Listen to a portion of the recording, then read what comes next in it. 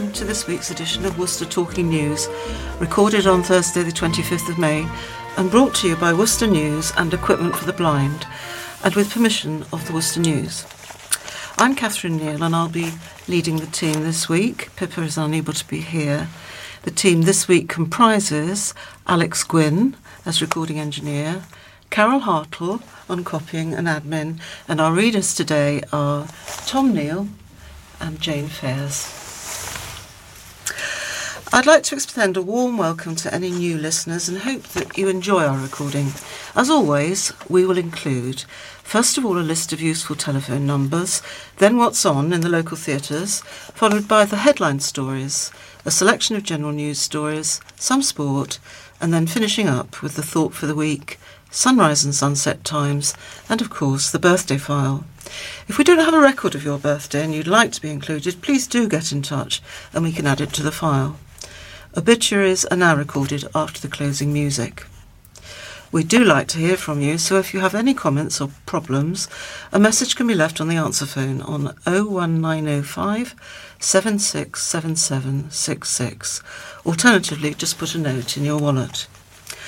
Finally, the service is free to users, but if you'd like to make a donation, it can be sent to Colin Chance House, Wilds Lane, Worcester, WR5 1DA. And at this point, I'd very much like to thank the following for sending in donations in recent times: Anne Briggs, Joan Beach, and Diane Smith. Thank you very much appreciated. So let's start this week with the telephone numbers which Jane is going to supply. Talking newspaper, Colin Chance House, 01905 767766. Listeners should be aware that this is not manned daily and need to be patient if a reply is required. Police, non-emergency, 101. NHS Direct, 111. Out of hours medical assistance, 0300 123 3211 between 6 and 8 p.m. Crime Stoppers, 0800 555 111. Worcester Hub, 01905 765 765. Worcestershire County Council here to help, 01905 768 053, option 3. Community Risk Team Fire Safety, 0800 032 1155. Domestic Abuse Helpline, 0800 980 3331. Sense Adventures, Walking for Visually Impaired, D. Jones, 01684 891 297 or 07920 144 614. www.senseadventures.co.uk. Samaritans, 116123. Worcester Live, 01905 611 427. Malvern Theatres, 01684 892 277. Worcester Wheels for Transport, 01905 450 654, 8:30 a.m. to 4:30 p.m. Link Nurseries at Powick have a session for visually impaired on Friday mornings. Telephone 01905 831 881 for more information. Thank you, Jane. Right, I'm just going to give you a short summary of some of the things that are on at the moment or in the next couple of weeks. Given that poor old Tina Turner has passed away and the news only came out yesterday, I thought that I would alert you to the fact that for a long time it's obviously been planned.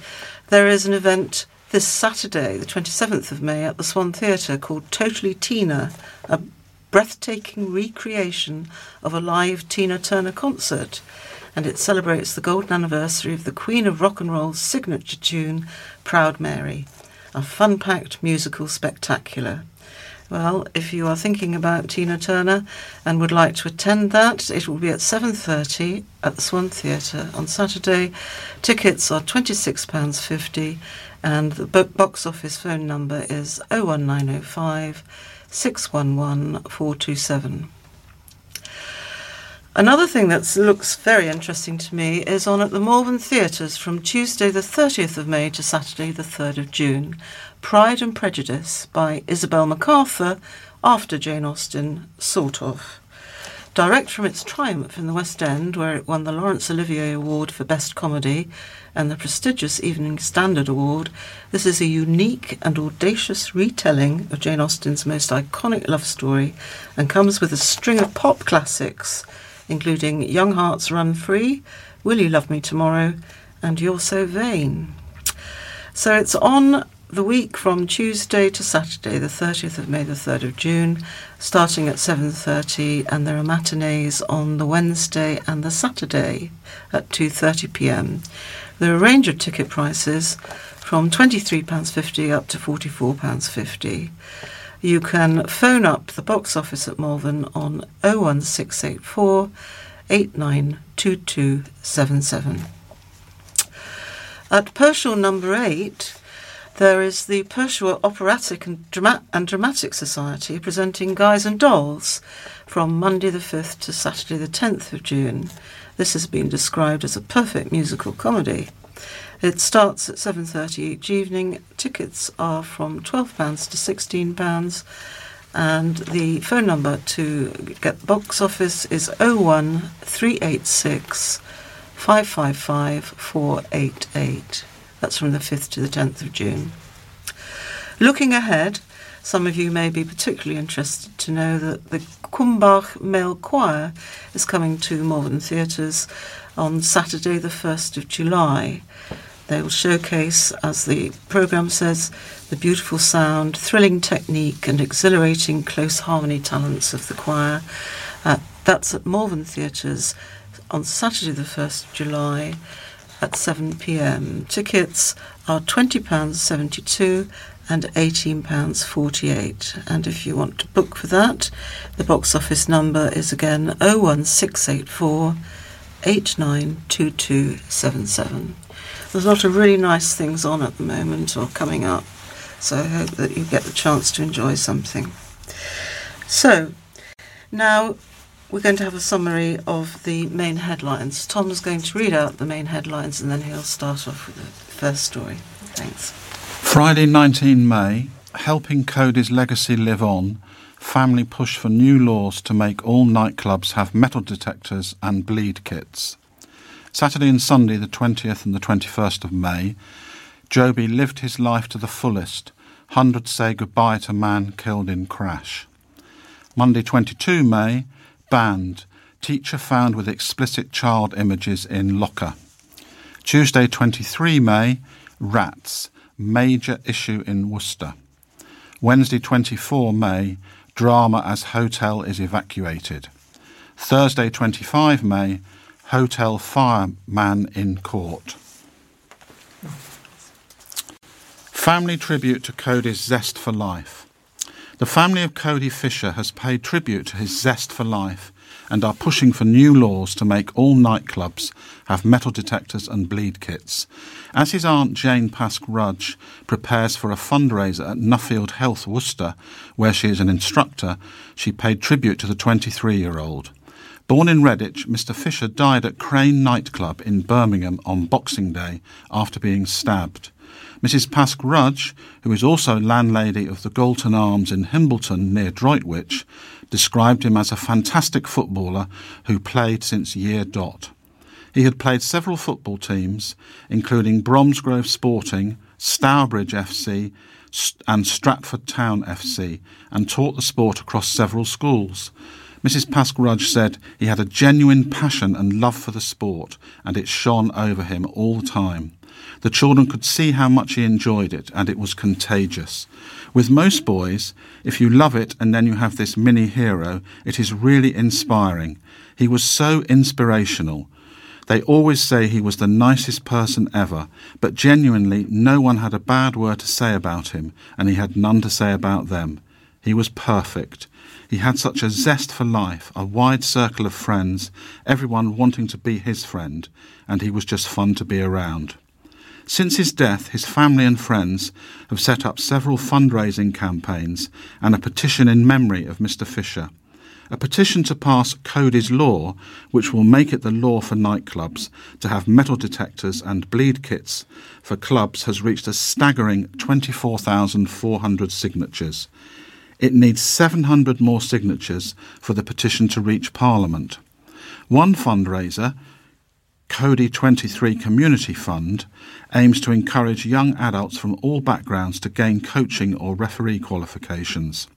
A second charity in his name, CF3 Cody Fisher's Anti-Knife Crime Foundation, hopes to eliminate knife crime altogether. His aunt added, "We can't bring Cody back. It has ruined lives, not just Cody's, but his family and friends as well. We want any help we can get to help Cody's legacy and memory live on and educate the younger generation not to carry knives." The dance-a-thon will take place at Nuffield Heath, off Droitwich Road, on Saturday, May the 20th, to raise money and awareness for Cody's Law. And this one is about Joby, who lived his life to the fullest. Pershore Abbey overflowed as friends and family said their goodbyes to a man who lived life to the fullest. Hundreds of people attended the funeral of Joby Haynes, who died in a car crash earlier this year, aged just 26. Pallbearers and friends wore pink suits or bright colours, and there were floral tributes from the family. The service, officiated by Reverend Alma Organ, began with a tribute written by Joby's father, Paul Haynes. Joby really did live life to the full in every way, said Ashley Hooman, who read the tribute on her stepfather's behalf. He enjoyed travelling, motor vehicles and concerts, but most of all, his enjoyment came from his huge circle of friends. He did not waste a moment in his life. Joby, previously of Ombersley, but latterly of Strensham, died in a crash along the B4082 near Pinvin on Sunday, March the 26th. He had only returned to the country 2 weeks previously, having spent several months travelling Australia and Southeast Asia. Paul's tribute continued thanking Joby's mother and stepfather, Sue and Steve Tustin. "Thank you to Joby's stepfather, Steve. You made him the man he was, and for that I'll always be grateful. He admired and respected you. And Sue, you were the best mum a son could have wished for. Trust me, he knew how lucky he was." At the funeral yesterday, May the 19th, a eulogy written by Joby's mother was read by Ed Craven Smith, the best man at Sue and Paul's wedding. "Where, oh where do we begin?" it started. "He came out like a rocket, and that set the pace for the next 26 years. The eulogy continued, reflecting on Joby's childhood and working life, including one job he had had for just 2 hours. Several humorous memories were shared, such as one involving an overflowing shower and another of meeting with Father Christmas in Lapland. After friends were given the chance to share their memories, the service came to a close before a wake at the Vale Golf and Country Club. Thank you. So the headline story for Monday was "Teacher Had Child Images." A teacher at a school in Worcester has been banned from teaching after explicit images of children were found in his school locker.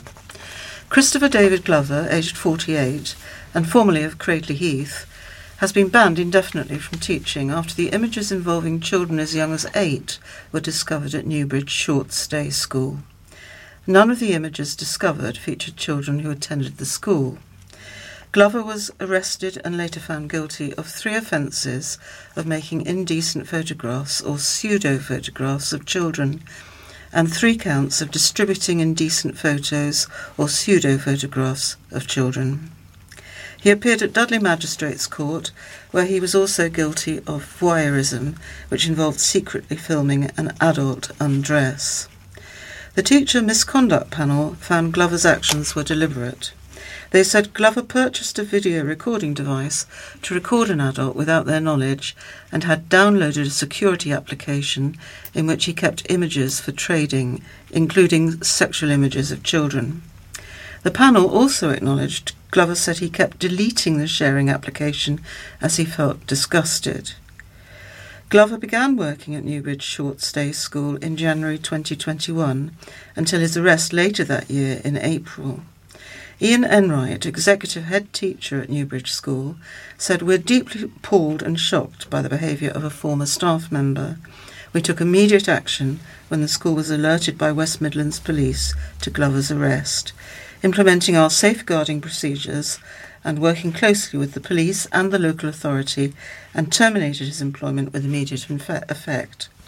We take our safeguarding responsibilities extremely seriously and regularly review our procedures to ensure the continued safety and well-being of our pupils." Glover's behaviour led him to a sentence of imprisonment, which was suspended. The panel added his actions were likely to have impacted the safety and security of pupils and members of the public. Alan Mayrick said on the teacher misconduct panel, "Christopher Glover is prohibited from teaching indefinitely and cannot teach in any school, sixth form college, relevant youth accommodation or children's home in England. Furthermore, in view of the seriousness of the allegations proved against him, I have decided that Christopher Glover shall not be entitled to apply for restoration of his eligibility to teach." Tuesday's main story concerned rats. City has major rat problem. There are major issues with rats in Worcester, warns a pest control expert. Concerned residents have reported 449 infestations to Worcestershire County Council, though the city has not been blighted by super rats, which are rampant in other areas of the UK. Some urban areas have become home to the genetic mutations which have become less susceptible to some forms of common rodenticide and wary of methods used to control them. Jim Allen of Allen Pest Control, based in Harlow, said the city has not seen the mutations but does still have an issue with rats' nests. Mr. Allen said, "I would not say I have seen an emergence of super rats in Worcester, but there is certainly a major issue with rats that people do not see.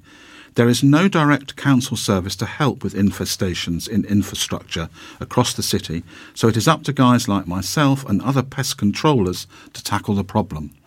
People can be infected by a bacteria carried by rats, which is capable of causing a form of jaundice, known as leptospirosis or Weil's disease.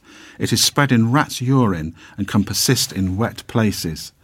The research into infestations conducted by Direct Line Insurance also found that each local authority across the UK spent an average of £101,044 dealing with residential rodent infestations. Despite this, just £23,672 was spent across Worcestershire for tackling rodent infestations. Simon Wilkes, head of Worcestershire Regulatory Services, WRS, said property owners are mainly responsible for dealing with their own rodent infections, with some councils offering subsidised services for people on benefits, which WRS administers for them. We've no evidence of changes to the number of rats reported to us for these treatments. 5 of the Worcestershire authorities, Bromsgrove, Malvern, Redditch, Worcester and Wychavon, provide a free service to people in receipt of qualifying benefits, which last year saw the council spend a combined £23,672. This was a slight decrease from 2021, where £23,797 was spent tackling infestations. Worcestershire Regulatory Services said the 2020 data is not comparable due to the effects of the COVID pandemic. Allen Pest Control is a Worcestershire-based service covering Worcester, Malvern, Droitwich and South Birmingham.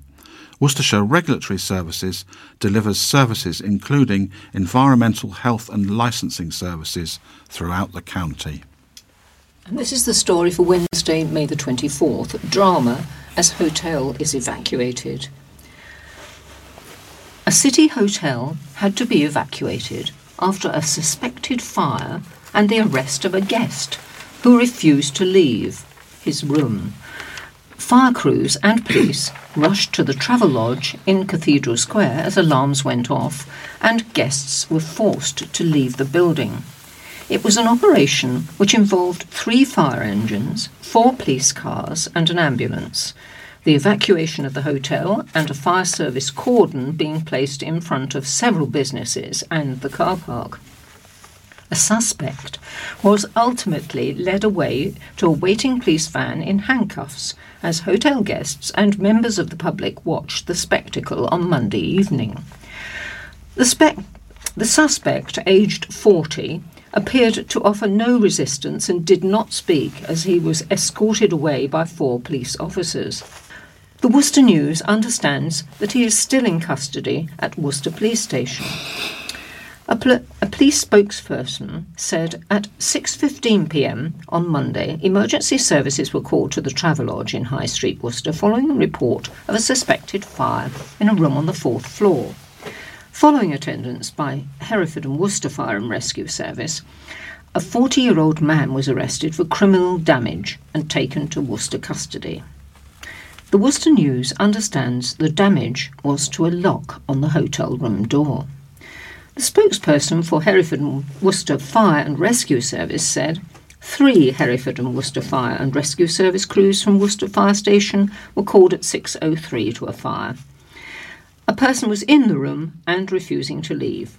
Entry was made to the room using spreaders and a Kelly tool. A man was taken into police custody. All persons were accounted for and the incident was left with police. An ambulance also attended, but the spokesperson said there were no casualties and the incident was marked as pending closure at 7-Eleven. A fire assembly point was set up in Cathedral Square with several guests saying the Travelodge had been evacuated after fire alarms went off. A female guest, who declined to be named, said a security guard said he, the man who arrested, locked himself in their room and was smoking. That's all we know. Oh, well, thank you, Jane, because there doesn't appear to have been much news in the last couple of days, because the headline story for today is very similar. It's the same story, in fact. So I'll just read a little bit of it, because a lot of it is repetition of what Jane's just read. There's a photograph of the person, and the story begins, "This is the face of the man who sparked a huge emergency response and the evacuation of a city hotel. Jason Jeffries refused to leave his room at the Travelodge in Cathedral Square in Worcester as emergency services on blue lights rushed to the scene, including 3 fire engines. There was a report of a fire in one of the rooms, and firefighters rushed to the hotel only to find there was no fire, but that Jeffries had locked himself inside. The 40-year-old of Worcester had damaged the lock to his room and was understood to be smoking. Fire alarms were set off, triggering the evacuation of the building, with a fire assembly point set up outside. He admitted criminal damage at Kidderminster Magistrates Court today and received a 12-month conditional discharge and was ordered to pay £100 in compensation." And from there on, the story repeats the previous day's story. So that just ties up a few loose ends. And that's the end of the headline stories. And now we're going to turn to a selection of other stories from this week's news. And Tom's going to begin with those. This is a story from Tuesday concerning an apology by a hospital over a delay. A woman's terminal cancer diagnosis could have been prevented if staff acted sooner, Worcestershire Royal Hospital has admitted. The Worcestershire woman, who was asked not to be identified, had her breast cancer misdiagnosed over a number of years, resulting in it spreading to her lungs. Worcestershire Royal Hospital NHS Trust has admitted liability for the misdiagnosis, saying it is with its deepest regret, and a settlement between the 2 parties has been made. After recovering from an early stage of breast cancer, non-invasive ductal carcinoma in situ, in 2006, the woman had regular mammograms to check for further lumps. But between 2010 and 2017, the woman was consistently misdiagnosed, despite yearly mammograms and her saying something was wrong. In 2014, she found a lump, but Worcestershire Royal Hospital reported no abnormalities and she was discharged from the oncology department. Then again in 2016, she notified her GP that a lump had appeared and she was referred to a breast clinic, where it reported no abnormalities. It was only after her 2017 mammogram that she was diagnosed with grade 1 invasive papillary carcinoma, an unusual type of breast cancer. A CT scan found that the cancer had spread to her lungs, so she was referred to Worcestershire Royal Hospital for palliative chemotherapy.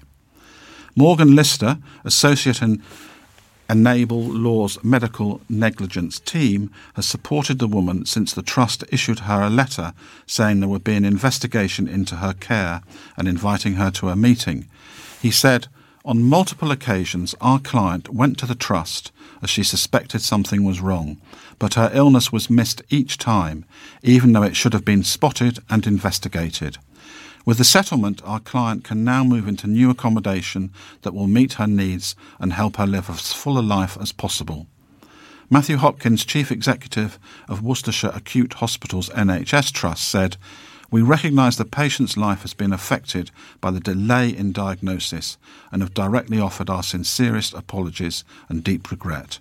As with any case that falls below the standard of care expected, we are reviewing our processes and training to help ensure something like this doesn't happen again.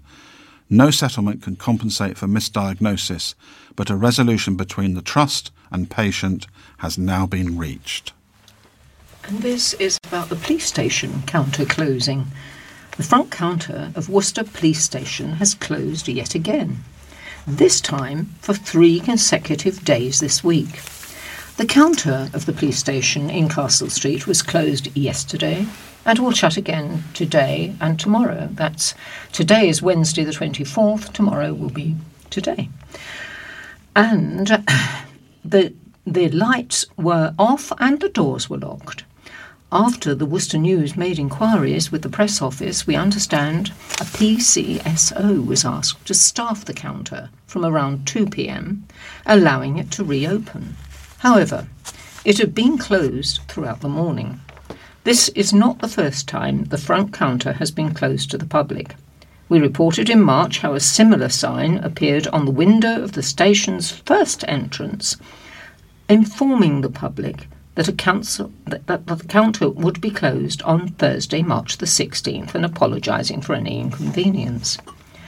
We understand the front counter is used by people who wish to report a crime, by vulnerable people who are unable to use mobile devices, including those who may be the victims of domestic violence, and for sex offenders to register. This is considered important, as it also follows offender managers to keep closer control over monitoring sex offenders in the community and protecting children and young people. And the temporary closure means the nearest police station providing a front counter service is Redditch, today and tomorrow, and Kidderminster on Thursday, that's today. The police station itself was open, and police officers, including uniformed officers and plainclothes detectives, were seen entering and leaving by the back entrance. A sign in the doorway, which contains no message of apology, reads, "This front counter will be closed on Tuesday, May the 23rd, Wednesday, May the 24th, and Thursday, May the 25th. Your nearest police station providing a front counter service is Redditch on the 23rd and 24th, and Kidderminster on the 25th. The counter is usually open between 8 a.m. and 4:30 p.m. on Monday to Saturday, and 10 a.m. to 4 p.m. on Sunday and bank holidays." A spokesman for West Mercia Police said, "Worcester front counter was closed temporarily for a very short period to allow for alternative cover to be put in place. The front counter is now open as usual. It's our absolute priority to ensure the public can contact us when they need to. For those with online access, non-urgent matters can be reported via our website, www.westmercia.police.uk. Right. So, there has been some concern over debris near a historic bridge. A freezer and a bathtub are among the items caught up in a large build-up of debris next to a historic bridge near Worcester. Powick Old Bridge has been branded a mess after colossal mounds of driftwood, including whole tree trunks, have floated up the River Teme and been caught at the bridge. Stuck among the logs are household items like a freezer, a bathtub, and several bottles and food packets. An Environment Agency spokesperson said it is aware of the debris, but it is the owner of the embankment who is responsible for clearing the mess. The spokesperson said, "We're aware of debris around Powick Bridge and we've been working with Worcestershire County Council to remove it. It is the riparian owner who is responsible for clearing the debris, so they will be able to provide a time frame on when it will be cleared." They added that the agency regularly clears debris from around the bridge to improve the flow of the River Teme, which they do as part of flood risk management work. Debris around the bridge can be difficult to remove in the spawning season, between October to July, without disturbing sediment, which impacts upon any gravels downstream, which would be an offence under the Salmon and Freshwater Fisheries Act. This is not the first time the bridge has had to be cleared of rubbish and debris. In August last year, a boat crew and heavy-duty tractor with a winch worked round the clock to clear a massive dam of dead wood clogging up a river. The work was carried out to improve the river's flow and reduce the flood risk for nearby communities during last year's autumn and winter months. The historic bridge, Powick, was the site of the first skirmish of the English Civil War, as tensions boiled over between King Charles I and Parliament. For many, the bridge is an enduring symbol of the city's rich Civil War heritage during one of the bloodiest chapters in English and British history.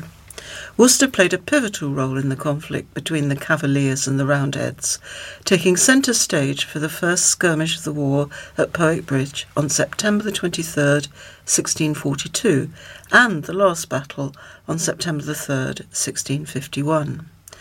Paul Harding of Discover History, who organises Worcester walking tours of the city battlefields, previously spoke of fears the debris could damage the bridge's stonework.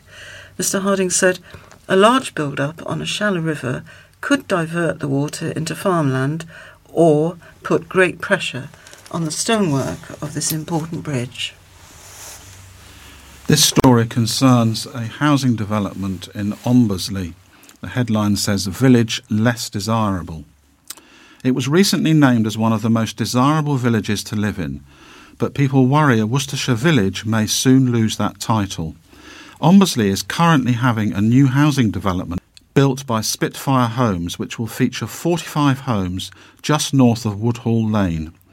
For decades, the 5-acre plot of land was home to a cottage and several outbuildings before they were demolished to make way for the new development. However, the development has come under some backlash from readers who fear it will affect the village, voted one of the most desirable to live in the UK by The Telegraph. Fons Walker said, "It's desirable until it's buried under concrete," and Mike Morris added, "It is now less desirable than it was." Others highlighted the need for more infrastructure in Ombersley to accommodate the number of new people moving into the area. Jane Oakley said, "Houses and flats are all well and good, but how about building some schools and hospitals to go with them?" Tom Pear added, "More people for an overloaded hospital." Spitfire Homes has committed more than £250,000 to the local area and community support, with the main contribution of nearly £125,000 going towards providing education facilities at Westacre Middle School. Improvements are also being made to Ombersley Tennis Club. Councillor Judy Goodman, chair of Ombersley and Doverdale Council, said, "Following a very lengthy planning procedure, extended because of concerns of both residents and the parish council on the size of the development and the number of properties to be built, the Spitfire site in Ombersley is now under construction.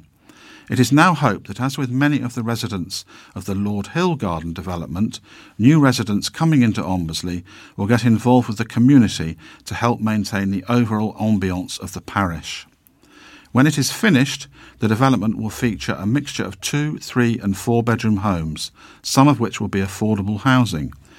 Wychhaven District Council granted planning permission for the Ombersley site in December 2021, despite several objections from Ombersley residents. They complained that the number of homes proposed for the site had increased to 45 from an initial 25. Spitfire Homes declined to comment.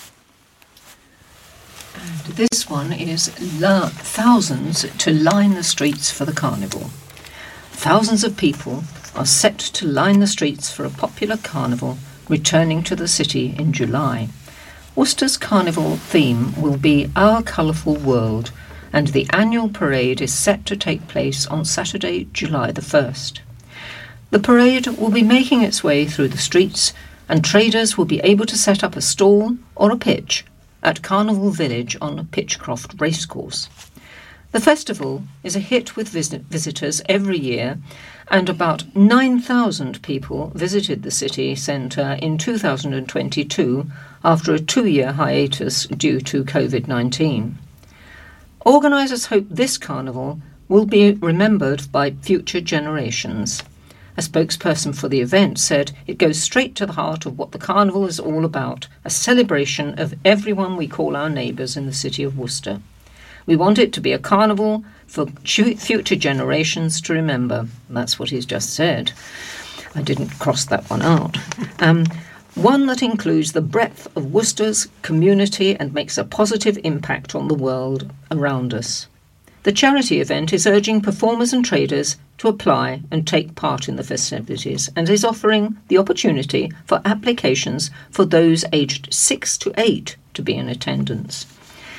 Traders will be selling artisan food, drink or crafts for the visitors to enjoy, and last year's theme for the carnival was celebration, and over 30 different groups took to the streets to take part. Melanie Eastwood was crowned Carnival Queen last year, and she said, "To think that I got through the interview process, let alone became Queen, was a complete shock, as I'm not your typical stereotype Carnival Queen, but I've had the absolute best time. What it taught me is that if you don't go for it, it never happens. So why not?" Organisers are also hoping to make the role more inclusive, and Melanie has used her title to encourage people that might not fit the stereotype to imply. A Malvern family are road schooling their children on a once-in-a-lifetime journey across Europe and North Africa. The Cook family have been travelling across the 2 continents in their camper van, affectionately named Gilbert, since September 2022. Julia Cook and her husband Tim wanted to give their children William, aged 8, and Elizabeth, aged 6, the opportunity to see the world from a young age. Mrs. Cook, a paediatric nurse at Birmingham Children's Hospital, said, "We think this trip was a brilliant opportunity to open our children's eyes and realise that the world is a big place with lots of different cultures. Malvern is a very white middle-class place, and we believe it's important to learn that not everywhere is the same." We took them out of Wych Primary School last year and have been road schooling ever since. William and Elizabeth have been taught using the UK curriculum as a guideline, with their 2-hour Monday to Friday lessons also being adapted based on wherever the family are visiting. Mrs. Cook said, "The children's morning lessons have included a lot of geography and history, such as learning about weather and climate, and history including things such as ancient Greece. We visited places such as France, Spain, Greece, the Balkans and Morocco, to name a few, and we're currently based near Antalya in Turkey." Despite the drastic living arrangement change, the family took to the camper van better than they thought they would. Mrs. Cook said, "We thought that it would be difficult adjusting to the camper van, but we were very surprised how quickly we took to the change.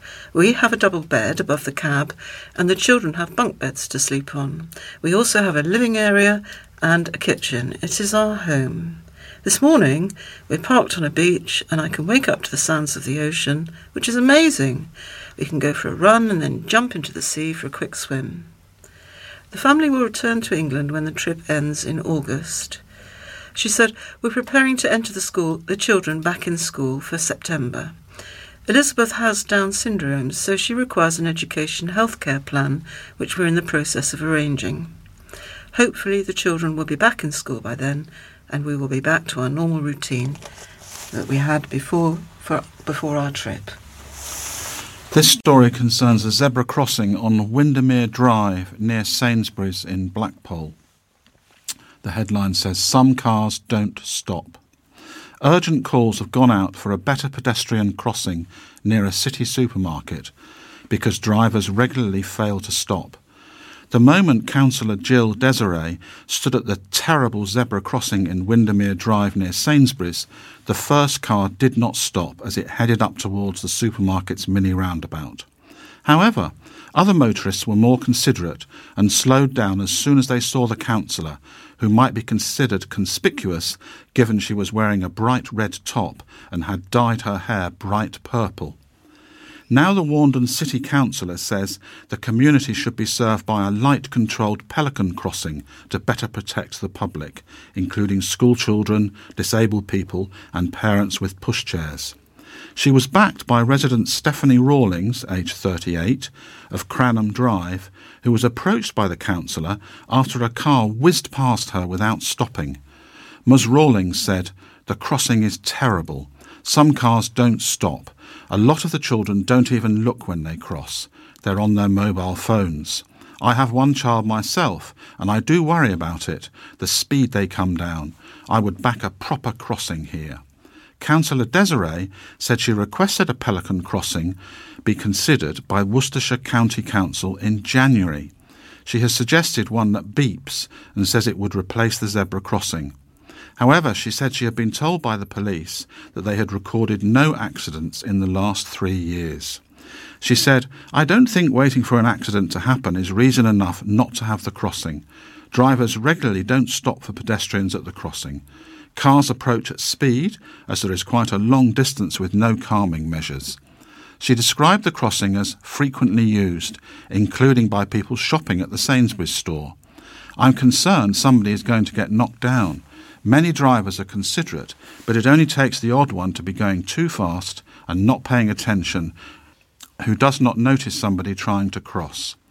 A spokesperson for Worcestershire County Council said, "We can confirm we have received a request from Councillor Desiree to investigate speeding issues in the Windermere Drive area of Worcester. We will liaise with the local county councillor once our initial investigations are complete, and will discuss with them how best to take this situation forward." And this is quite a long piece about a 9-year-old boy who died in the bath. The mother of a 9-year-old boy who died in the bath lied to the police about her partners staying overnight at the house, a jury heard. Alfie Steele's mother, Carla Scott, aged 35, and Dirk Howell, 41, are on trial for murder at Coventry Crown Court. The jury has previously heard an order banned Howell from staying overnight at the home of Alfie, aged 9, which was put in place amid concerns about him from social services. On Tuesday, May the 16th, PC Robert Siwuha gave evidence. He said police arrived at the Steelhouse in Vashon Drive, Droitwich, late at night on May 4th, 2020. PC Siwuha said he saw a male first come up to the upstairs window before disappearing. The officer said Scott appeared at the front door and she was asked who was in the property with her. Scott replied it was her and Alfie. The officer said he then challenged Scott on this, saying he knew a man was there as he had seen him. The body-worn footage was then played to the jury, and in it the officer was seen telling Scott to get Howell. The officer explained to her Howell would not be taken into custody but had to leave the property. Later, the jury heard a statement of next-door neighbour, Gemma Olcott. Miss Olcott said on August 3rd, 2020, she heard banging and thrashing coming from next-door bathroom. A 999 call she made was played to the jury. After leaving, when the police were called, they were called again by Miss Olcott, and Scott went round to her house, Miss Alcott had not answered the door, telling police she did not want a confrontation. The emergency services arrived at Alfie's home in Droitwich on the afternoon of February the 18th, 2021, but police and paramedics found Alfie already cold and lifeless. Scott denies murder, manslaughter, causing or allowing the death of Alfie, and child cruelty offences against Alfie and other children. Howell, of Prinsip Street, Birmingham, admitted child cruelty against other children before his trial, but denies murder, manslaughter, cruelty, or causing or allowing the death of Alfie. Several injuries inflicted on the 9-year-old boy, who was found dead in the bath at his home, were from an adult who had lost control, the court had heard. Community paediatrician Dr. Sue Zeitlin told a jury that some of the bruises on Alfie Steele, who was found dead in Droitwich in February 2021, suggested he had been manhandled. She also told the trial at Coventry Crown Court that she could not exclude the marks on Alfie's buttocks were from being kicked by an adult. Dr. Zeitlin, who has 40 years' experience as a paediatrician and 20 years in child protection, said the number and location of the injuries on Alfie's body suggested they were more than classic childhood bumps and scratches, and said it was likely he had been subjected to physical punishment. Multiple injuries to the face like this are very unusual. You can have 1 or 2 injuries from falling off a bike, but it's unusual to get 50 from a fall. And the doctor accepted that other factors could contribute to a seizure.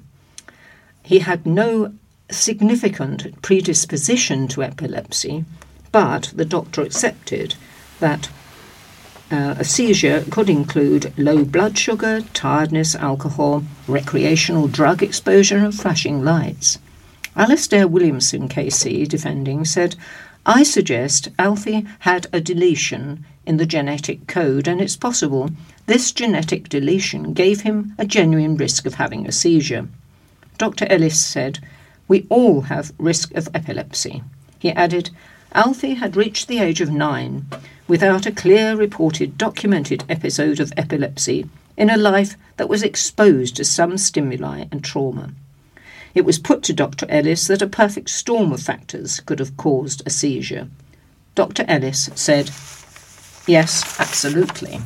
A mum accused of murdering her son, Alfie Steele, denied her first thought as paramedics worked to save the 9-year-old was to protect her fiancé and co-accused. Carla Scott, age 35, and her fiancé Dirk Dean Howell are both accused of murder. And Scott was cross-examined in the witness box by Michelle Healy, KC, prosecuting at the Coventry Crown Court. Scott was shown body-worn footage taken when officers had arrived at the scene on the day of Alfie's death, and questioned Scott if Howell had been in the house. And in the footage, Scott could be seen denying. Scott was asked by the prosecutor if, at that moment, she thought Alfie might be dead.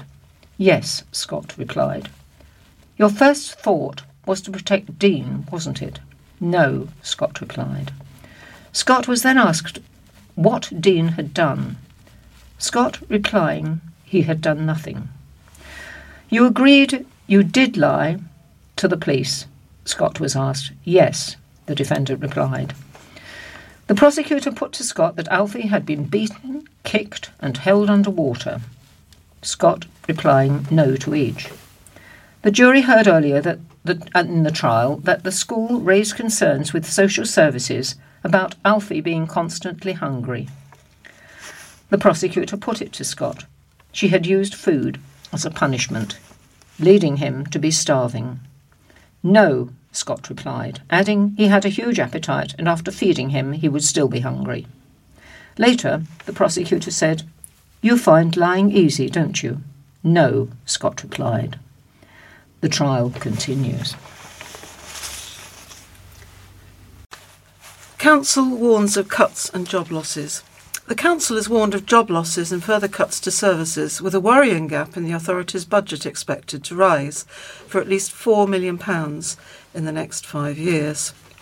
Cuts of between 8 and 10% are predicted to be needed to bring Worcester City Council spending in line with income, and it said it will look at outsourcing services and turning to sponsors, volunteers and other community organisations to run some of its activities.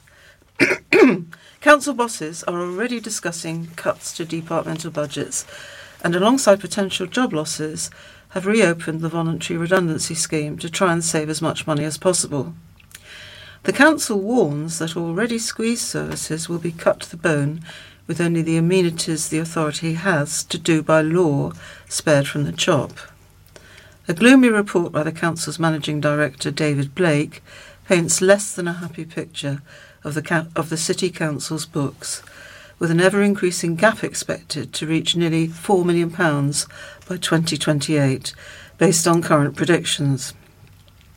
The City Council was facing a £1.7 million gap in its books this year, which it's already been agreed will be filled by using reserves, and council bosses warn they're now reaching the point where there will not be enough in the reserves to continue plugging gaps in the budget in that way.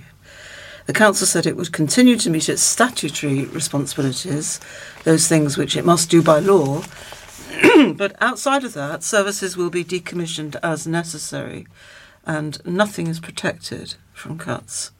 The high rate of inflation is already expected to add another £300,000 to the council's costs for this financial year, with energy costs rocketing by £600,000, including a contribution to struggling Freedom Leisure for running some of the city's leisure centres, such as Purdeswell, and agreed pay rises are expected to add around another £700,000 to the budget.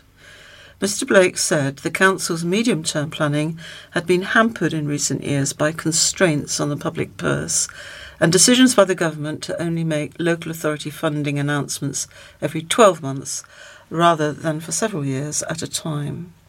The council said it was essential it looked at its costs, with energy bills rising and government funding for local authorities falling. The report was due to be discussed by the Policy and Resources Committee this week. This is a story about City's Mayor on his bike. The City's Mayor has vowed to keep his carbon footprint as small as possible this year by using his bike to cycle to events. Keen cyclist Councillor Louis Stephen, who was elected the city's first Green Mayor earlier this month, has promised to make most of the journeys during his 12-month stint as Mayor using 2 wheels. Councillor Stephen has long been promoting the benefits of ditching the car for the bike and hopes to use his time in the spotlight as Worcester's first citizen to prove he is not just talking the talk on travelling greener. He said he wanted to lead by example during his mayorship and promote the physical as well as mental benefits of cycling.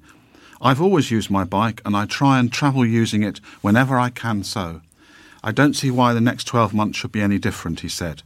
Obviously, a lot of occasions will call for suits or fancy a dress, but I'm going to be trying my best to attend every duty I can by bike.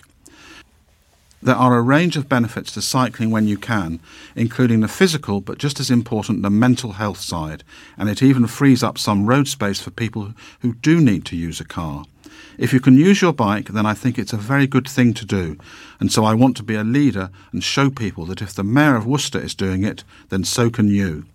In his first week as Mayor, Councillor Stephen joined the city's ever-expanding bike buses, which see parents, volunteers and organisers form a cordon to help children cycle safely to school. The organised cycles to school have grown in popularity, from humble beginnings with only a handful of dedicated riders to large groups of pupils now picking up the bike to cycle to school rather than being dropped off in the car. The City Council has also recently provided funding to City Cycle campaigners Bike Worcester to help create 6 new routes for parents, carers and pupils to use. This is I'm amazed no one who was killed. A drunken woman who drove the wrong way down a motorway, injuring another, has avoided jail. Dorothy Denny, aged 65, had been drinking vodka at home for 6 hours on October the 4th last year, before getting in her Mini to drive to a garage to buy more alcohol. Instead, she drove onto the exit road at junction 8 of the M5, heading south on the northbound carriageway. Driving the other way was a personal trainer, Carly Pope, an athlete and personal trainer from Birmingham, who suffered broken bones in her wrist, whiplash injuries and bruising in a near head-on crash. Denny was fined £10,000 and given a 20-month suspended prison sentence term, suspended for 2 years at Gloucester Crown Court on Friday. The judge, Recorder Neil Millard, said, "No driver on that motorway would have been expecting to have a set of headlights heading towards them. I'm amazed that no one was killed." The court, Miss Pope's injuries, had heard that Miss Pope's injuries have had a major impact on her ability to work or take part in athletic events. Denny failed a roadside breath test and was taken to hospital, suffering from broken ribs. Blood tests taken some hours later found she had 142 milligrams of alcohol in 100 millilitres of blood, the legal limit being 80 milligrams. Amber Morrell, defending, said Denny of Blenheim Drive, Breedon, is extremely remorseful and mortified. She said she realised she'd made a mistake and didn't know what to do and how to correct it. This was not a case of dangerous driving with a flagrant disregard of the rules. Recorder Millard interjected, "I disagree. She's driving a weapon." Denny admitted causing serious injury by dangerous driving between October the 4th and 5th and causing serious injury to Miss Pope and drink driving on the same occasion. Recorder Millard told her, "You have avoided being sent immediately to prison by the smallest of margins, as you have shown genuine remorse. There is a prospect of rehabilitation, and sending you to prison would serve no realistic purpose." The judge banned Denny from driving for 10 years, asking her, "Do you understand how lucky you are to be here and that you're not dead? Do you understand how lucky all the other road users are that night on the motorway, on the way to the petrol station?" Denny must attend 25 rehabilitation activity requirement days and be subjected to a 4-month alcohol treatment order. Her driving licence will be endorsed for the drink driving offence, and she must take an extended driving test if she resumes driving. Thank you. A devastated disabled woman fears a toxic garden swamp festering in her garden is slowly killing her dogs.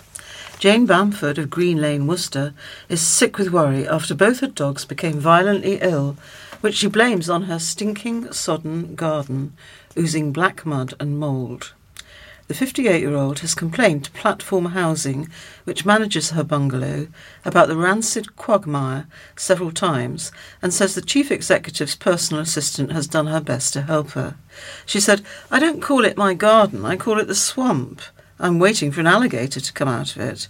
It's been nothing but trouble since we moved in." When it rains, Miss Bamford said the garden becomes more like a swimming pool with 3 inches of stagnant, stinking water. At one stage, she put a carpet down outside to stop water seeping under the house. She walks around the house with a mop bucket full of disinfectant and regularly shampoos her carpet. But she's increasingly worried about her 2 dogs trailing the foul mix into her bed, as the pair sometimes want to sleep in her bedroom. Her main concern is the health of 5-year-old German Shepherd Wilf and 13-year-old Gladys, a Cairn Cross with a Jack Russell. Both have had symptoms including violent bouts of vomiting, loss of appetite and scabby paws, which she attributes to the pool of black muck in her garden. When they venture out of her garden, she said her beloved dogs sometimes look like the creatures from the Black Lagoon, caked from head to foot in the smelly ooze. She's taken the dogs to her vets 3 times after they started getting sick 6 weeks ago, costing her £124 so far in bills. Miss Bamford is worried if nothing is done, the vet's bills will spiral. It's a claggy black substance with a chemical sheen to it. It's this black mud. I thought I'd struck oil at first. That black stuff is mould, not soil. I'm worried the dogs will die from exposure to the water. I'm devastated. All I want to do is live in my house and enjoy my garden, she said. The stress follows a metre mix-up with E.ON, where customers in the bungalows, including Miss Bamford, ended up paying each other's bills. Darren Harrison, service manager at Platform Housing Group, said of the garden issues, "We're sorry to hear of our customers' issues with her garden. We have been in touch with the developer who visited Miss Bamford's home earlier in the week to undertake a site survey. The developer will be taking action to rectify the issue." End of an era for shop. A music shop which is now in liquidation is due to be the subject of an online auction, bringing with it the end of an era. Crane's Music in New Street, Worcester, closed in mysterious circumstances last month, leaving some customers scratching their heads as they tried to recover their property from inside. Now a sign has appeared in the window which says Crane's Music Limited in liquidation. The sign also contains details of an online auction. The sale closes on Tuesday, May the 23rd at noon, with a viewing available the day before. Those who are interested are advised to book an appointment by contacting AMS Auctions. We reported last month how the doors were closed and locked after staff there served customers for more than 30 years. Meanwhile, the building's owner, Adam Gianotti, who is the director of the Olive branch, is now looking to rent out the Crane's premises again. He is not connected to the management of Crane's Music itself. We have reported in 2006 how under Managing Director Steve Grice, there was a Yamaha music school based at the store. Under the umbrella of Worcester Academy of Music, the shop taught 500 students a week and offered courses in keyboard, piano, guitar, contemporary singing and drums. John Cook arrived to try and get his guitar back after previously posting a letter through the shop's letterbox. However, the lights were off at the shop, which sells guitars, digital pianos, keyboards, acoustic pianos and ukuleles. We now understand his guitar has been returned to him. Mr. Cook, aged 71, and a singer and guitar entertainer, said his Martin DRS-1 electric acoustic guitar was in the shop on a sale or return basis after he took it in 2 weeks ago. He paid £629 for it on July the 3rd last year from Guitar in Glasgow, but was selling it at Crane's for £549. The shop takes a 25% cut of the sale, he said. The owner of the premises, not the business itself, is Adam Gianotti, who shared a post on Facebook saying, "Shop to rent on New Street, Worcester. Retail or restaurant and bar. Private message if you want more details." He explained he owned the building, describing the situation as heartbreaking for Crane's. We have approached Crane's Music for a comment. This is about the best paw forward for charity walkies. Dog lovers from across Worcestershire joined thousands of owners from across Europe by taking part in a charity walk to raise money for animal rescues. The Agria Dog Walk, now in its 4th year, took place on May the 20th at Whitley Court and Gardens. Thousands of dogs and their families from Denmark, Finland, France, Germany, Norway and Sweden put their best paw forward. The walk marks the beginning of pet insurers Agria support for English Heritage's dog-friendly days out under a new 3-year partnership. Agria will donate £5 for every dog that walks the walk round the Worcestershire countryside, with an aim of raising much-needed funds for a selection of animal charities, including Daybreaks Trust Birmingham. Vicky Wentworth, CEO at Agria Pet Insurance, said, "It's always so heartwarming to see dog lovers across the country unite to help to make a difference to the lives of animals in the care of rescues. We continue to see the cost of living crisis putting rescues under stress, so it's never been more important to help to care for and rehome animals abandoned due to no fault of their own." Last year's dog walk saw more than 800 dogs in the UK and over 18,000 across Europe walked to raise funds for over £35,000. And this year we've set our sights even higher. Ruth Price from Daybreaks Trust said, "We're continuously inundated with requests to take dogs for rehoming, and we currently have a waiting list for those retiring from racing that are waiting for a space at Daybreaks for us to find them a home. Along with trying to raise funds to keep running, we are constantly under pressure, so this event is going to be a great help. To register or take part, visit www.lyyti.fi, that's small letters, /forward, reg/Agria with a capital A, GRIA, /dog, that's a capital DOG, /walk, /2023, /6687 /EN. Thank you. Right, well, this is about something which my own experience suggests people have quite strong views about. Shoppers are not impressed after hearing the news a supermarket will be adding more checkouts. Waitrose on London Road, Worcester, revealed it would add more checkouts to meet the growing demand from shoppers. The store will soon have 11 self-checkouts compared to the 6 currently. Waitrose hopes the move will improve how customers use the store. However, shoppers were not pleased with Waitrose's plans. Leslie Doreen Hollis said, "Untrue, shoppers are not demanding more self-checkouts." And Wen Spittle said, "I hate self-service checkouts. Why can't they leave things alone?" For the customers who prefer face-to-face interaction, the store said it will still have 5 traditional checkouts for shoppers and their trolleys. One shopper, Jim Partridge, was disappointed and said, "I detest self-checkouts." Ant Summers jokingly added, "Good. I'm fed up of waiting 30 seconds to pay for my self-scan shopping." However, some shoppers praised the move by Waitrose and find the self-checkouts better than going through a traditional till. Vonnie Carter says she loves self-checkouts because they benefit her health issues and restricted movement. She added, "Playing devil's advocate, I personally like the scan and shop options or self-checkout from my health issues and restricted movement. Using a normal checkout is very stressful for me now, as the majority of shoppers are in a rush to get through them, and they huff and puff behind you because you're not quick enough. I can go at my speed at a self-checkout, no problem. But I do understand that these checkouts are taking away jobs from people."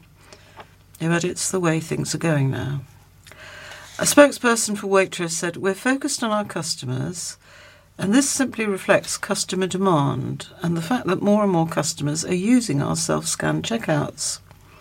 While we anticipate speedier checkout times for those using them, we know that some of our customers like a more personal service at our checkouts, and we are retaining conventional tills for customers who want to use them."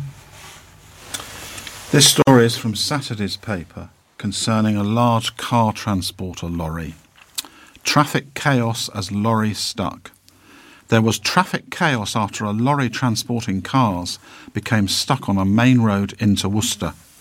The large vehicle was unable to make the turn between the steep Lansdowne Road onto Rainbow Hill. It was heading in the direction of Lowismore and the city centre when it became stuck, blocking the entire road. Rainbow Hill, which would usually be busy with rush hour traffic, was eerily quiet as police closed the 2 roads. Officers at the scene warned it could take a couple of hours to remove the vehicle after it became stuck at just before 5 p.m. yesterday, Friday. Drivers were asked to find an alternative route leading to heavy traffic on other roads around the city. Staff from Worcestershire Highways were called to the scene while a specialist vehicle had to be called to remove the transporter, which was carrying 10 cars. A neighbour watching the unfolding drama said the hydraulics seemed to have gone from the lorry. It looks as if the lorry was too big for the tunnel at the bottom of the hill, so I'm not too sure why he was coming down here. Another person watching the incident added, "He has seemingly grounded the lorry and it looks as if a jack is needed to help him." A police officer at the scene told Worcester News he has grounded the vehicle and it could be a few hours yet until this is resolved. Specialist vehicles are on the way to help the situation and the road will remain closed. The spectacle gathered a large crowd as pedestrians stopped to look at what happened. Drivers travelling up Rainbow Hill have been asked to turn around and go back towards Lowismore. Drivers also used Belmont Street to drive down to get around the road closure. At just after 5:15 p.m, a recovery truck arrived at the scene, but the closure was expected to continue while it worked to free the large vehicle. Rainbow Hill and Lansdowne Road remained closed while the Worcester News went to press. This is about coronation spending. New figures reveal the City and County Council allocated thousands of pounds towards the King's coronation celebrations.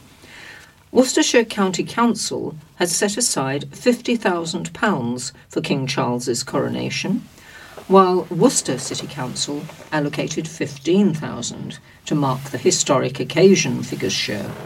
However, the County Council only spent just under £3,000, while the City Council said it was still counting how much was actually spent.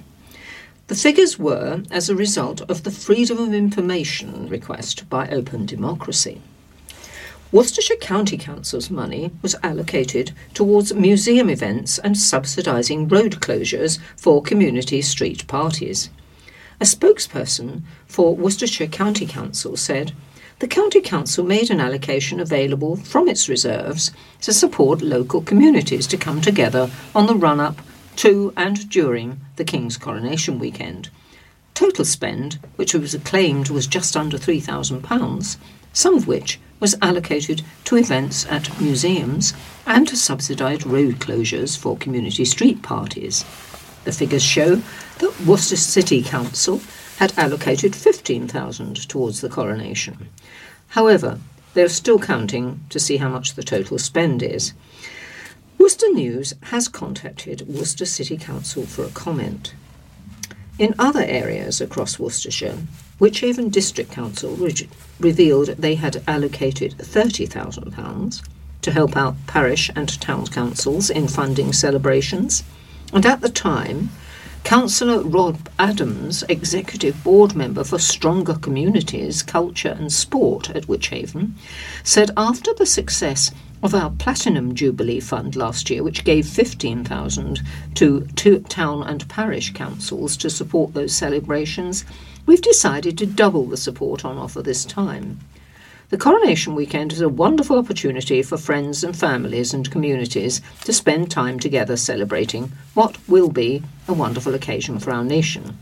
And I also hope lots of people would take the chance to do some volunteering with some of the many wonderful voluntary and community groups we have here in Wychavon. Well, it seems that not a lot of people took up the money. Well, thank you. And that's all in the general news for today. So we're going to read a few sports stories now. And I'm going to ask Tom to read the first one. This concerns the rugby club Wasps. Wasps demoted to bottom of pyramid. Wasps' proposed move to six ways now looks in tatters after the RFU withdrew the club's licence to play in the English League structure on Thursday evening. A statement from the RFU, that's the Rugby Football Union, confirmed that the former Coventry-based club would no longer be able to compete in the Championship next season, saying they would be demoted down to the bottom of the English rugby pyramid, level 10. The governing body had accepted Wasps' application to play in the second tier next season earlier this year, but after months of little progress being made, the RFU confirmed all Wasps supporters' worst fears. In order to be sure that Wasps were in a position to play in the Championship, the RFU set a deadline for the club to meet the commitments it had made when the licence was first approved and recommit to participating in the Championship in 2023/24, the statement read. These included evidencing payment to rugby creditors and putting in place suitable governance structures, including a majority independent board and a process for managing risk. The RFU was also concerned about the lack of progress engaging coaching staff and players. The club stated that it could not meet these commitments, recommit to participating in the Championship in 2023/24, or engage staff of players until further finance was secured. The RFU had worked with the club's new owners to give the club the best chance of continuing in the league structure and recognises the effort the new owners have put in to try to make this happen.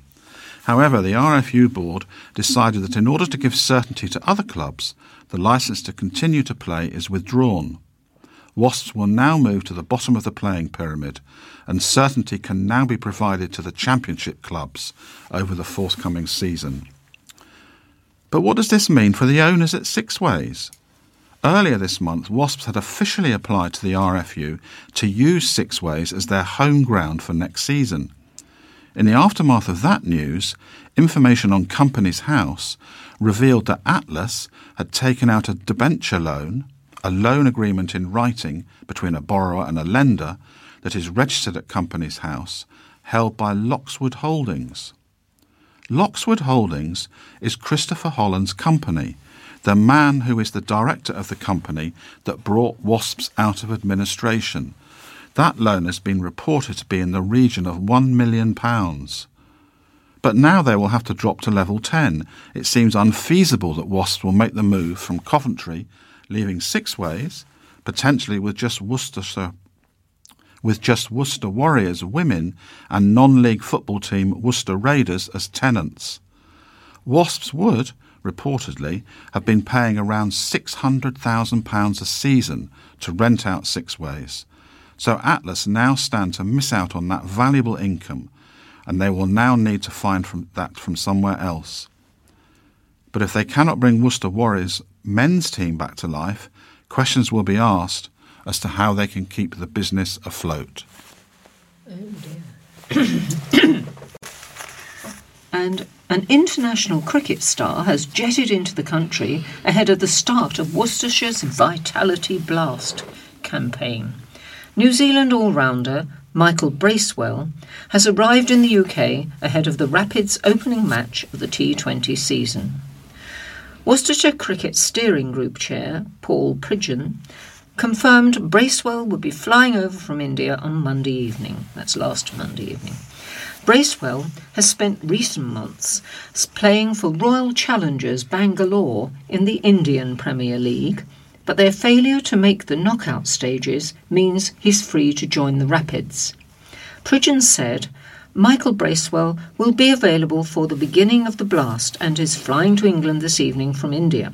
All being well, and subject to the normal medical checks, he should be in contention on Wednesday. We had contingency plans in place should Michael's side, RCB, have reached the knockout stages of the IPL, but are delighted he'll be joining us as planned. It wasn't the most productive campaign for Bracewell on the subcontinent. Signed as a replacement for the injured Will Jacks, the 32-year-old averaged 29 across 5 appearances for RCB at a strike rate of 123 to 40. In total, he managed 58 runs from 4 innings, with the highest score of 26. Worcestershire announced the signing of Bracewell back in December. It came at the end of an impressive year, with Bracewell having made his Black Caps Test debut against England in June. He then showed his hitting power for his country with 127 off 82 balls in an ODI against Ireland last summer, and followed that up with a hat-trick in a T20 against the same opponents in the first over he bowled in an international match. Bracewell will be experiencing his first taste of county cricket in England when he turns out for the Rapids. He said, I'm really looking forward to my first experience of the Blast, a competition in which Worcestershire had a lot of success in recent times. I've heard a lot of good things about Worcestershire from a lot of New Zealand players who've recently played there, and I'm really excited to have the opportunity to join up with the group next summer. Worcestershire opened their 2023 campaign away at Northamptonshire. Steelbacks on Wednesday, that was yesterday, with a 6:30 p.m. start. Well, here's a story about Worcester Warriors Women. Worcester Warriors Women have set up a Just Giving page in order to raise crucial funds to support them through the summer. The page has been organised by main sponsors Cube International as a means of helping the club get through the non-playing months ahead of next season. Warriors Women have a long-term deal with Cube, but head coach Joe Yap explained that they need some extra support to keep them sustainable in the long term. Ultimately, Cube have set up the page for £50,000 for that short-term support, she said to BBC Hereford and Worcester. What we have to remember is that Cube have only been here a couple of months helping us save our team.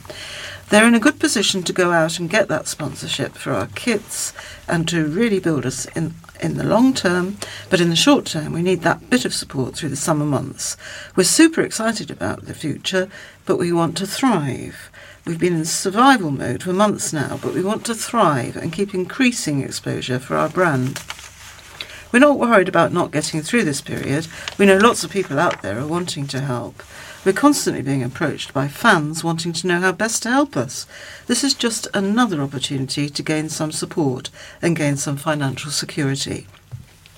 Warriors Women have a verbal agreement in place with Six Ways' new owners, Atlas, a consortium headed up by former Warriors CEO Jim O'Toole and business partner James Sandford, but it is yet to be officially announced.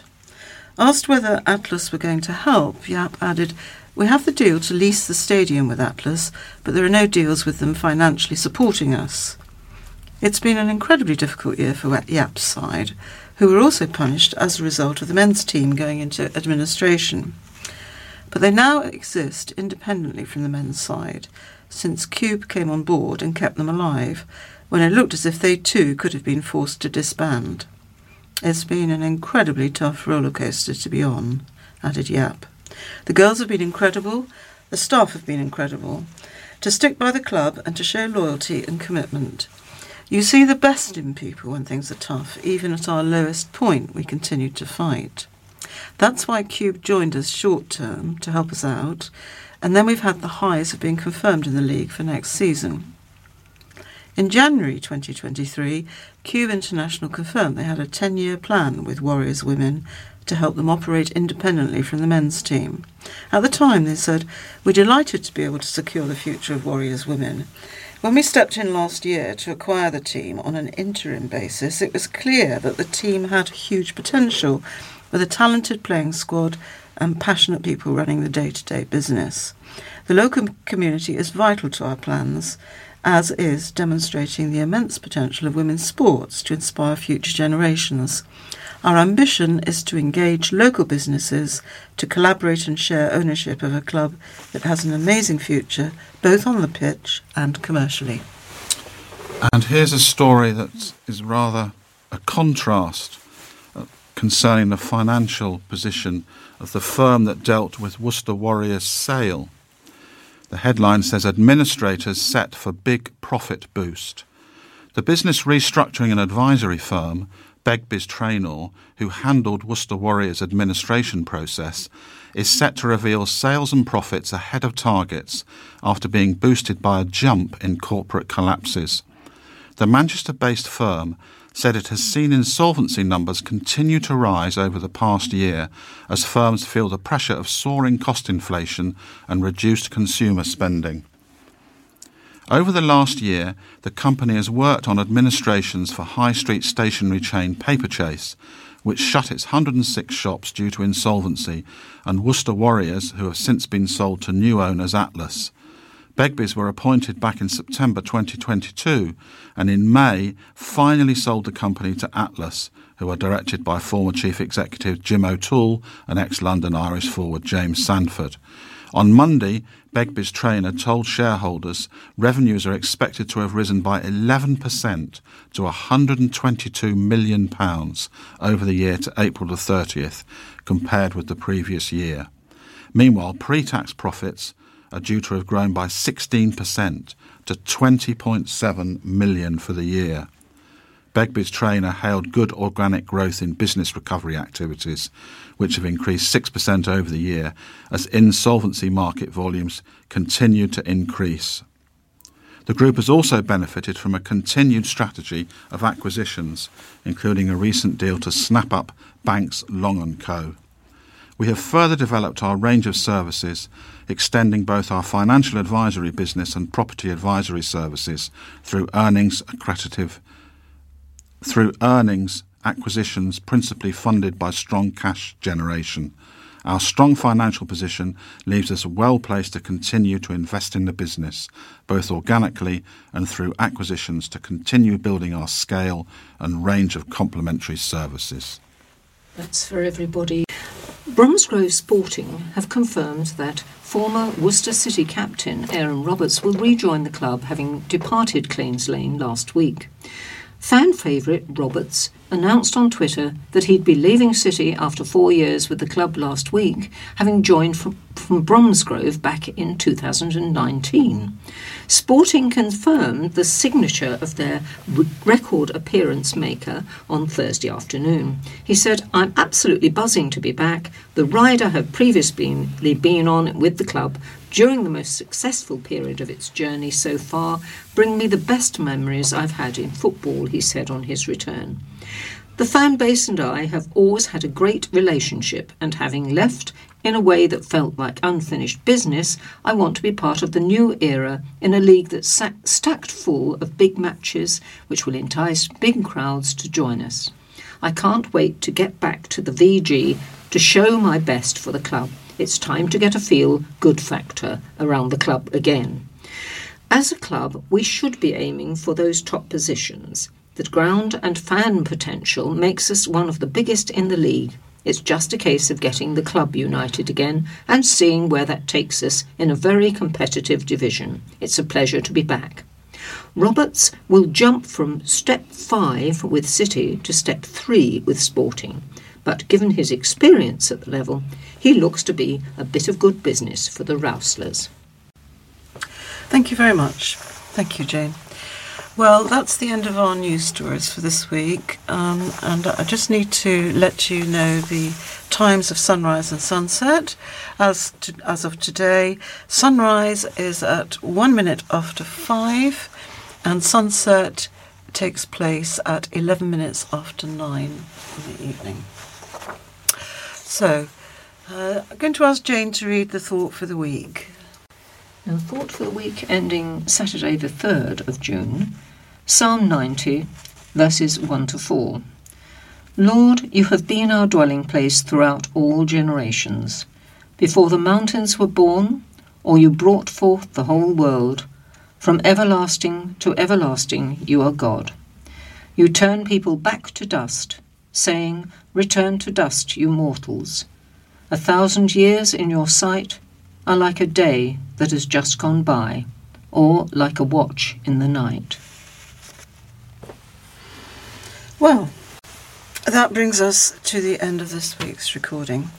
I'd like to thank tonight's readers, Jane and Tom, and also the production team and Alex in the recording studio for all their efforts, and to wish you a good week ahead.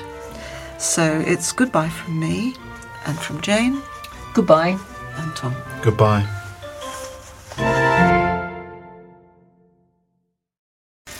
Jordan Sylvia Joan of Rushwick passed away in hospital on Friday the 5th of May 2023 after a short illness, aged 91 years. Funeral service at St Thomas's Church, Crown East, on Thursday the 1st of June at 11:30 a.m, followed by interment at the churchyard. Family flowers only, please, but donations, if desired, for St Richard's Hospice may be sent to E.J. Gummery and Son, 68 to 70, Ombersley Road, Worcester, WR3 7EU. Lee Catherine Sarah Louise, Kate, of Docklow, formerly of Worcester. died on May the 13th, 2023 at St Michael's Hospice following a short illness, aged 61 years. The funeral service will take place at St Bartholomew's Church, Docklow, on Thursday, June the 8th at 12 noon, followed by cremation at Hereford. Please wear colourful clothing. Family flowers only. Donations, if desired, for St Michael's Hospice. Inquiries to Emma Buston Funeral Services, 3 New Road, Bromyard, HR7 4AH, 01 885 489 900. Powell, Catherine. Passed away on Thursday, 4th of May, 2023, aged 85. Service to take place at Worcester Crematorium on Thursday, 1st of June at 10:45. Flowers or donations to Dementia UK may be left in the donation box. Willis John, ASM Manufacturing. Passed away suddenly on 13th of May, 2023, aged 58. Funeral service at Worcester Crematorium on Thursday, 8th of June at 1 p.m. Please wear bright clothing. Family flowers only, please. May be sent or left at the service or sent to Bedwardine Funeral Service, 01905 748811. Caldecott Charles Victor sadly passed away on the 25th of April 2023, aged 87 years. A service to celebrate his life has already taken place. Donations for St Richard's Hospice, strichards.org.uk, and Grassroots Jazz, www.grassrootsjazz.com, in memory of Charles, may be donated directly to the charities. Skilbeck Peggy Margaret of Warndon passed away peacefully in hospital on the 27th of April 2023, aged 86 years. The funeral service will be at Worcester Crematorium on Friday the 26th of May at 10:45. Family flowers only, please, but donations, if desired, for Acorns Children's Hospice Trust may be left on the collection plate at the crematorium or sent to E.J. Gummery & Son, 6870 Ombersley Road, Worcester, WR3 7EU. Thomas Agnes, formerly of Droitwich, passed away peacefully in Peterborough on the 17th of March 2023, aged 96. Cremation has taken place. Agnes's ashes will be interned with those of her husband Bill at Dodderhill Church, Droitwich, on Saturday the 3rd of June 2023 at 11 a.m. Everyone welcome. Donations in memory of Agnes can be made at www.justgiving.com and search Remembering Agnes. All monies will go to the Alzheimer's Society. Wooding Jill, peacefully at home after a long illness. Jill slipped away on the Sunday, the 7th of May, 2023. The funeral service is to be held at Hereford Crematorium at 1:15 p.m. on Tuesday, the 30th of May. Family flowers only. Donations, if desired, to St Michael's Hospice, care of Ledbury Funeral Services, 132 The Home End, Ledbury, HR8 1BZ. Ayers Brian John passed away peacefully surrounded by his loved ones on Friday the 5th of May 2023, aged 81 years. A funeral service will be held at Worcester Crematorium on Thursday 15 June 2023 at 10:45 a.m, followed by refreshments at Worcester Golf and Country Club, Bransford Road, Worcester. Family flowers only, please. Donations can be made in Brian's memory to the British Heart Foundation at www.bhf.org.uk. Hodgkiss Thomas Leonard, Tom, sadly passed away on the 5th of May and will be sadly missed by friends and family. His funeral is on the 1st of June at 1:45 p.m. at Worcester Crematorium. Flowers or donations to AV Band Funeral Directors. Telephone 01 905 22 892.